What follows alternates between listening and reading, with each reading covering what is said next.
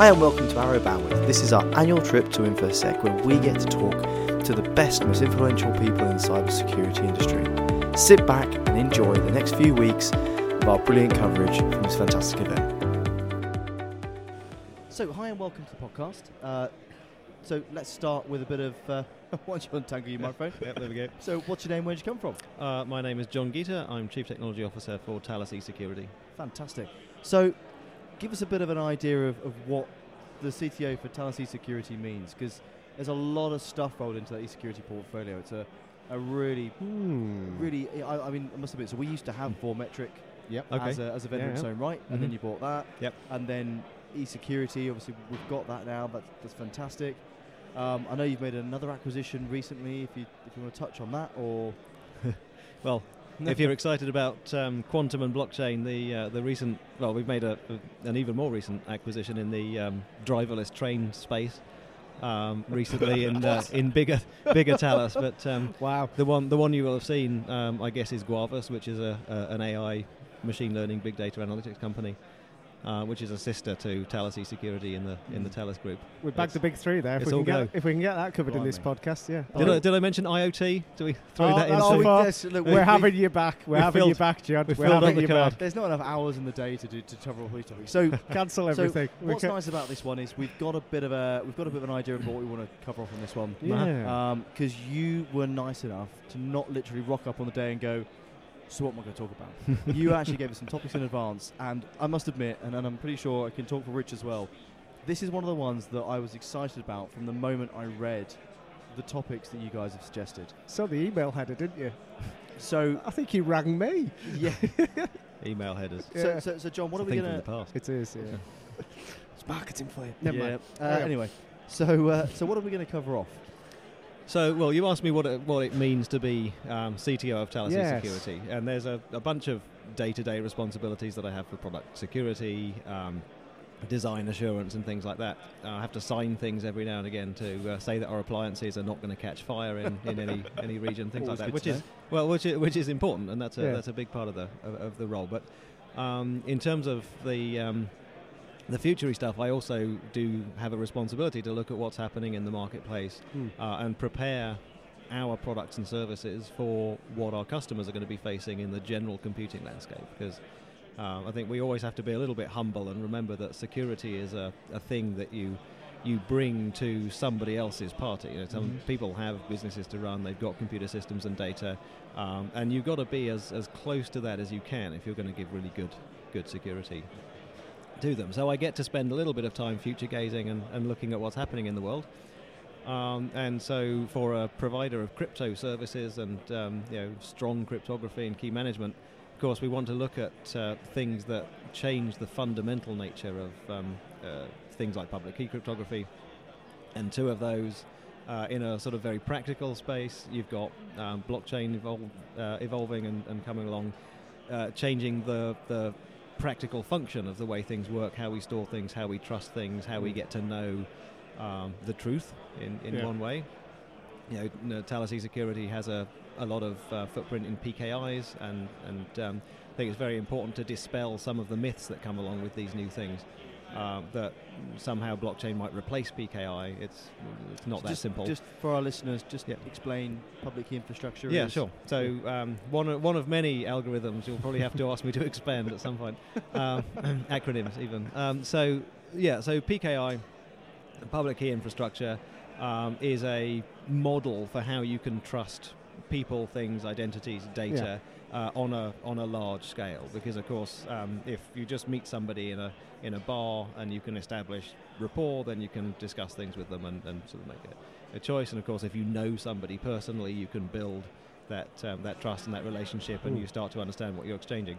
If you're in a huge population of folks who kind of know that they might want to talk at some point, once, ever, and you need to have some idea of trust, you need to have a better way of finding out how and why you might be able to believe the communications that you're having with those people. So translate that into computers and data communications and data transfers. If I receive a message from a computer telling me to pay some money, or if I'm sending a command down to a power station telling it to spin its centrifuges at a particular speed, you want to know, even if you've never ever encountered these two participants in a conversation before, you want to know you can believe that, and you really do spin up that centrifuge up to 7, even though that feels like it might blow it apart and cause an episode of 24 to happen. So PKI, Public Key Infrastructure, is a model for developing trust, starting from a well-situated authority at the top, who has a position, root CA, root certificate authority in that speak, who sits at the top and knows how to go out and check things like Companies House for bankruptcies and things like that, or how to look at your passport records and know that you're a real human being. So they sort of do all that hard work of finding out who you are, and then you can gradually sort of tell everybody else from somebody that they trust who this person is and why you might trust them. It's that kind of thing. So it's a very well matured technology for being able to do things like, for example, SSL on the internet, so secure sockets layer, the padlock thing. Yes, every time you see HTTPS in a web link, that's fundamentally relying upon PKI. So this thing is effectively what's behind the curtain behind that padlock. But you can use it for way more than websites. Yeah. So, how are we iterating on PKI, or augmenting, or adding to? Give us so. Well, so let's jump into the fun thing that that we get to do with crazy or less crazy future stuff is that you don't always iterate. I think it's impossible to jump straight from one world to another, but a lot of the technologies that we have around about the place, especially the ones that actually have a name and a logo and whatever, at a certain point in time, they may find themselves at an evolutionary cul-de-sac, and it's much harder to sort of tweak the thing you've already got to meet the new environment and the new world than it is to actually wander a little bit back up the genetic tree and build something else that's actually a good fit for the world that it's living in, and so on. And so where we have sort of blockchain is interesting, for example, is that it's not a new idea at all. It's been around, these kinds of things, even the data structures and the clever math that everybody likes to chat about. Those have been around since the 70s and even before. And the issue was that we didn't have the cheap bandwidth, and we didn't have the huge storage, and we didn't have the reliable connectivity that it takes to actually operate a global scale blockchain. But now that we do, it turns out that that's a really good way of sharing a common understanding of what today's truth is, or what's happened in the world. And so instead of having to maintain really complicated and frankly expensive shared databases, for example, if you and I both wanted to agree constantly on what's happening, how much we've exchanged, if we go out for pizza and we don't strictly alternate who pays for which dinner, you won't want to keep a ledger or a record of that. Instead of having to keep our own separate databases and then sync them every now and again, and then show up in court with different, completely unprovable records of our own view of the evening, because if you had a few jars before we got into the restaurant, maybe you forget to update your record of when I paid, all of that kind of thing. The old systems for recording and comparing and validating the data were and are very, very heavy and unworkable. And so what blockchain brings you, underpinning the many applications, including Bitcoin and Ethereum, is that solid shared view of the world that everybody agrees this is what the world looks like right now. And that's pretty cool. The overlap with PKI is a bit subtle, or with crypto in general is a bit subtle, because it has been said that maybe we don't need certificate authorities, and because the way that the SSL padlock works and everything else is that you've got these people, names some folks might recognize, like VeriSign or GlobalSign, the big CAs. You've got these folks who sit in the middle, and in theory they could be corruptible. They could issue certificates for nation states that intercept everything, or they could issue certificates that look like it's Microsoft but really it isn't.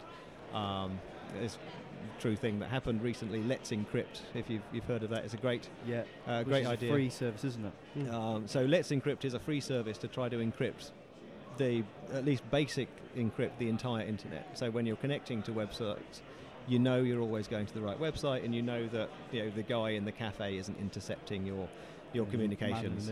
Man in the middling, yeah, all that fire sheep stuff. So there's another. We haven't got time, but there's another anecdote about fire sheep in Cambridge, where I'm from. Terrifying. So what Let's Encrypt does is it's a free service to give people what's called a certificate, so a proof of ownership of their website, so that all of the internet can be protected. The problem is, in the early days of that being laid out, of course, loads and loads of people applied to say that they owned mail.microsoft.com. Slightly more complicated than that, but effectively that's what they did. And there were loads and loads of certificates issued that actually were not legit, and convincing people to go to the wrong place. So there is potentially an issue with having central CAs or having these sort of authorities who are trusted as being fully true all the time and infallible, if they do go wrong.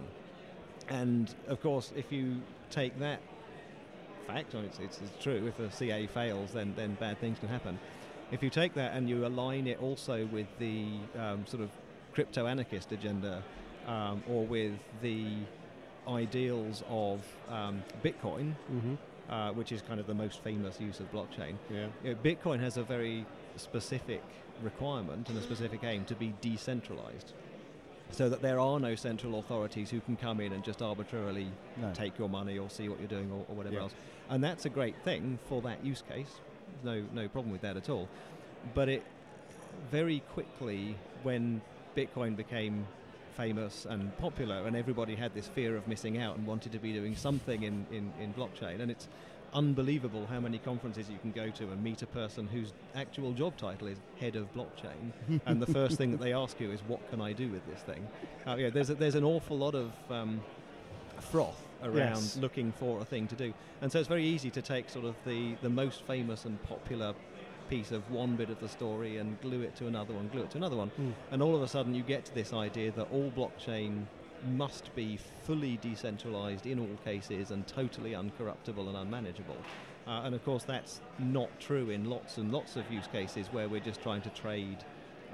We can trade among ourselves because we want to have pizza tokens. Maybe we'd allow us to rewind something if it goes wrong. Whereas, of course, in a big open public currency, you don't want anybody to be able to rewind anything, because that will break the social contract you've got there. So, so really where it comes down to it, we've got some decent stuff in the field actually using blockchain in a private and permissioned mode, which again is not totally uncontroversial, but it's becoming quite well established as a piece of the technology stack, to use permissioned blockchains as this sort of recording underlay and as more efficient, more automated execution of what's called smart contracts and code, in order to just make business processes run more efficiently. So we have Accenture is a partner of ours, for example. We have a number of other partners doing things with blockchain, and underneath that, when you scrape off all the stories of magic, because of course blockchain is magic in most popular press,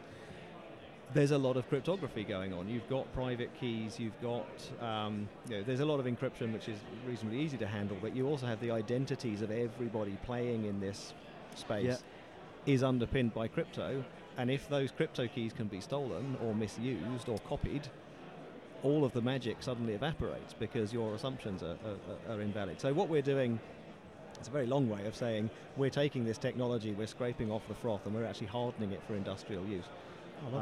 And that's cool, and it saves customers money in operations, and it opens up new business models where previously you would have had to sign lots of bilateral contracts and put in expensive databases. Now you just agree to operate on this ledger, and it all just works. So it's a term we've used in different contexts while we've been recording the last day or two, but it removes friction.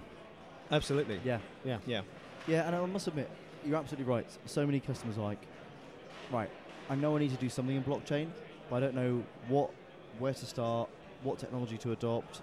Do I use it as an underpinning to an audit system where it becomes essentially an immutable audit trail? So it's really interesting to hear that you are essentially going and saying, we do actually have a couple of vendors So IBM have got one. They've got their Hyperledger. Microsoft are dabbling. Well, I should stop you there. Otherwise, I'll get in trouble with some of my friends. Yeah, so I'm actually on the governing board of Hyperledger, which is not owned or even dominated anymore by IBM. So it's true, the Fabric system. I think it's important because it also helps sort of encourage the kind of adoption and input that we need. The Fabric was donated by IBM, and it was, it was great of them, and there's still a lot of participation. There's a lot of work from IBM goes into maintaining and updating the Fabric framework. But Hyperledger is actually much bigger than that. We've also got some frameworks for pluggable consensus. So one of the really difficult things that people see with using blockchain for any kind of industrial or commercial use is that, again, if you don't know very much about it, you read a quick snippet about Bitcoin and you see that Bitcoin burns more electricity in a second than the moon mission or whatever the current thing is. I think Iceland is the current flavour of the month for how much electricity Bitcoin burns, because of this proof of work thing. But of course, as soon as you come away from the economic and the trust incentive model and the fact that there is actually currency value and you have to put something in, just the same as minting coins ought to cost roughly as much as the coin face value, otherwise you end up with sort of implicit inflation. Same kind of deal. So in Bitcoin, yes, proof of work is bloody expensive, and it burns a lot of electricity and everything else. As soon as you scrape that away and your use case is different, or the tokens are valued differently, or the participation is incentivized differently, you can actually have different consensus mechanisms. Meaning, consensus meaning how do we agree that a transaction or a set of transactions is valid? You can have different ones which have different cost characteristics that aren't necessarily let's burn lots of electricity, and they can instead just be put up your thing called proof of stake, which again, if you just throw it away as 3 words, you can get into trouble with arguments with people. But effectively, if I can prove that I'm more incented to make the system work than to break it, I'm good. Or you can have simple signatures, you can have multi-signatures. There's a thing from Intel called proof of elapsed time, which is used in the sawtooth thing. So there are lots and lots of options for things you can do. So pluggable consensus is on top of 2 frameworks for ledgers, because there's Sawtooth Lake and there's also Fabric with smart contracts. So there's also a framework called Burrow, which is looking to allow Ethereum compatible contracts or general smart contracts to be executed, all fully open source, all contributed. That means that you've got a toolbox now, effectively, of frameworks where you can choose the most appropriate tool for your job. So just the same as people might choose Linux or Windows for one purpose or another, you can also choose Fabric or Sawtooth, and you can choose what system of agreement you actually put in there. So not just blindly taking somebody else's use case and trying to hammer something on top of it, but actually building a robust system. That's incredible. I'm really mindful of time, but one question I've got to ask. Yes. We at the top of this podcast, we mentioned 2 words. One was blockchain, the other was quantum. I'm fascinated. Based on what you've just said about blockchain and what Thales is doing, I'm fascinated to have a very high-level view of what you guys are. How long have I got? At. I'm going to push out another 10. I was going to give you 5, but 10. I'll tell you what, give Best me 5. Offer. You don't know me too well, but give me 5, I'll take 10. That'll be me. Sounds like you know me. Oh dear. So, so that's a good cue. So what we're looking at, fundamentally, what I'm trying to do is to see where the world is going, so that we can give the best security. We do believe that cryptography is very fundamental to what's going on.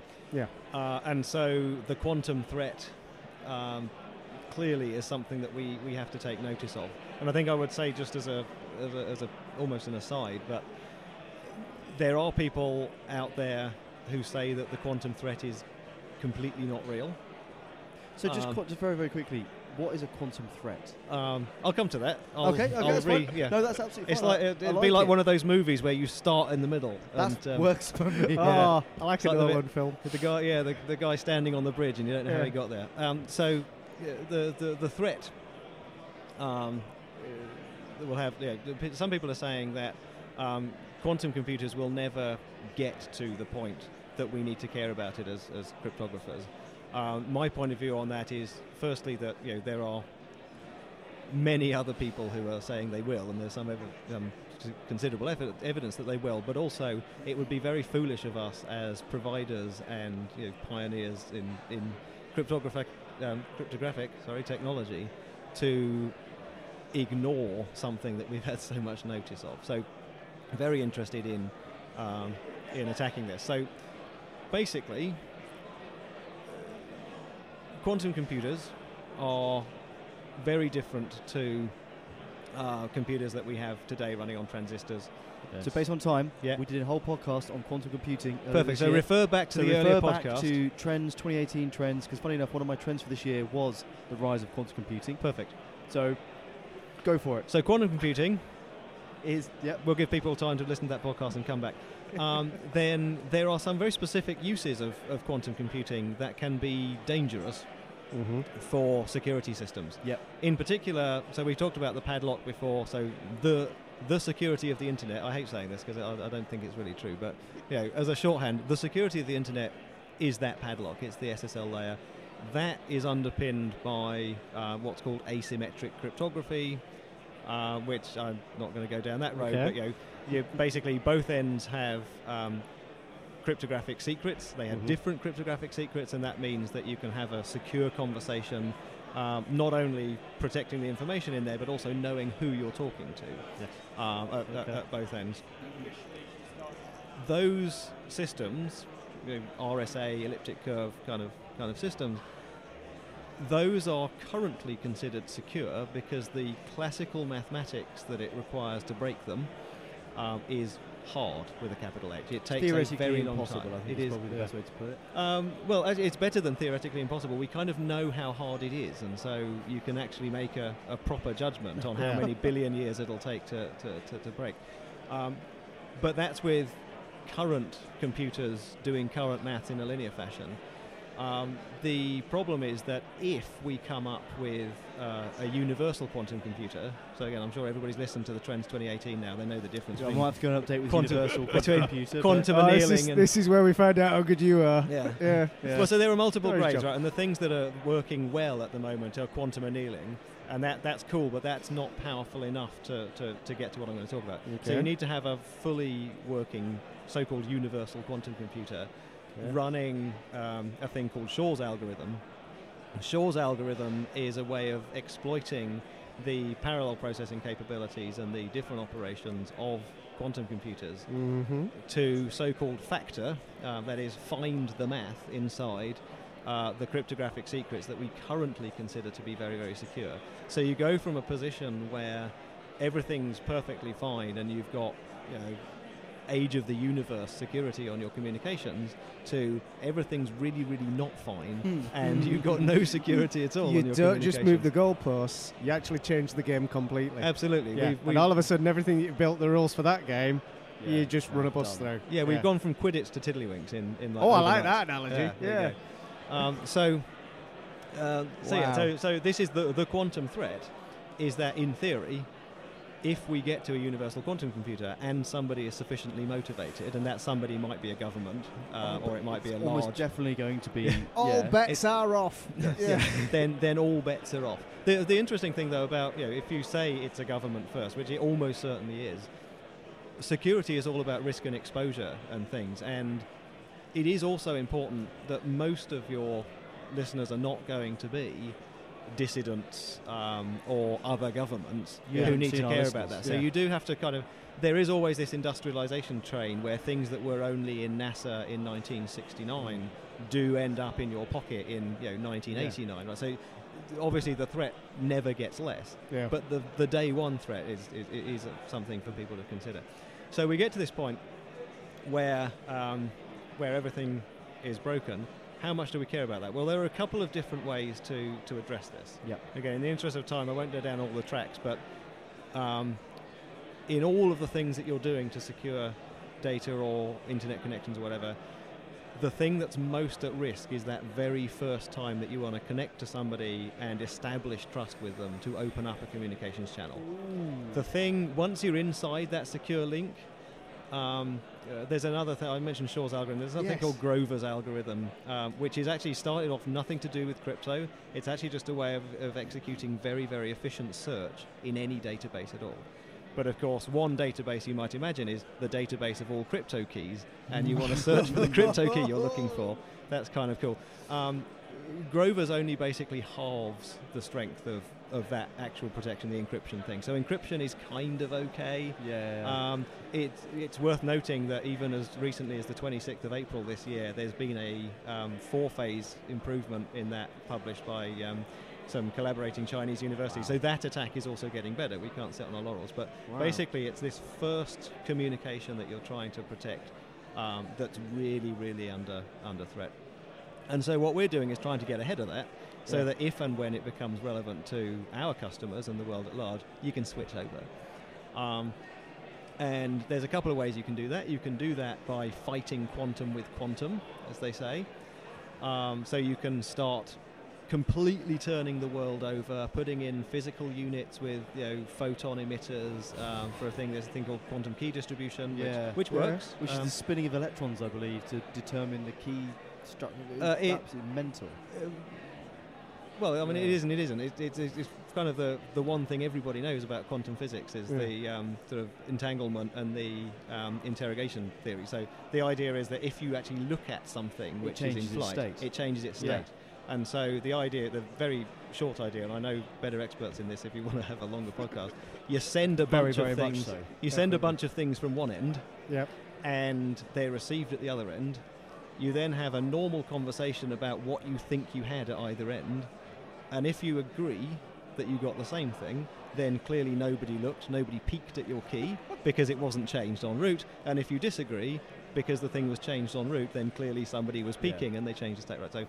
So you can do that kind of thing, but and then you also have to have quantum computing as your main computers, and everything changes, right? So in theory this is a good idea. In practice it's got a lot of practical hurdles. So the main thing, not least, think about, you've got to change all the university curriculums and everything, and everybody's programming language change. It's just impossible. So what we're doing is we're joining the effort that NIST is running right now, and lots of governments, lots of universities around the world. There are 69 candidate algorithms in a NIST, that's the American National Institute of Science and Technology, process. Definitely not a competition this time. They used to run competitions for what's the best one. They're not doing that this time. But they've got a process for see what we can use that isn't the current set of padlock algorithms, but are in fact different kinds of maths or different kinds of processes that are not vulnerable to things like Shor's algorithm or terribly vulnerable to Grover's algorithm. So there's lots of new fun maths at play that we can mess with. Right. And in practical terms, what we've been doing just to make sure this works is implementing some of them for fun in browsers like Chrome or Embed TLS or OpenSSH, that kind of thing, just to get ahead of when it's needed. We'll be ready for it. Right. I think it's safe to say that we need John back on for a proper bandwidth session at some point. Definitely. Where we aren't I'd limited be very to time. glad. No, that'd be fantastic. We will definitely arrange that. Look forward to it. Right. John, fascinating. Brilliant. I'm so sorry for rushing you, but thank Not you at all. so much. That has been we've never said less in a podcast. So that takes a lot of doing. That is credit in itself. So thank you so much for coming on. No, absolutely brilliant. Fantastic. Really and good to we will meet have you. you back on soon. Perfect. Thank Much you, John. appreciated. Thanks, guys. Appreciate Cheers. your time. Thanks. Bye. Thank you for listening to this InfoSec Security Special. We're going to be back next week with more coverage from this fantastic event. Stay tuned and speak to you then.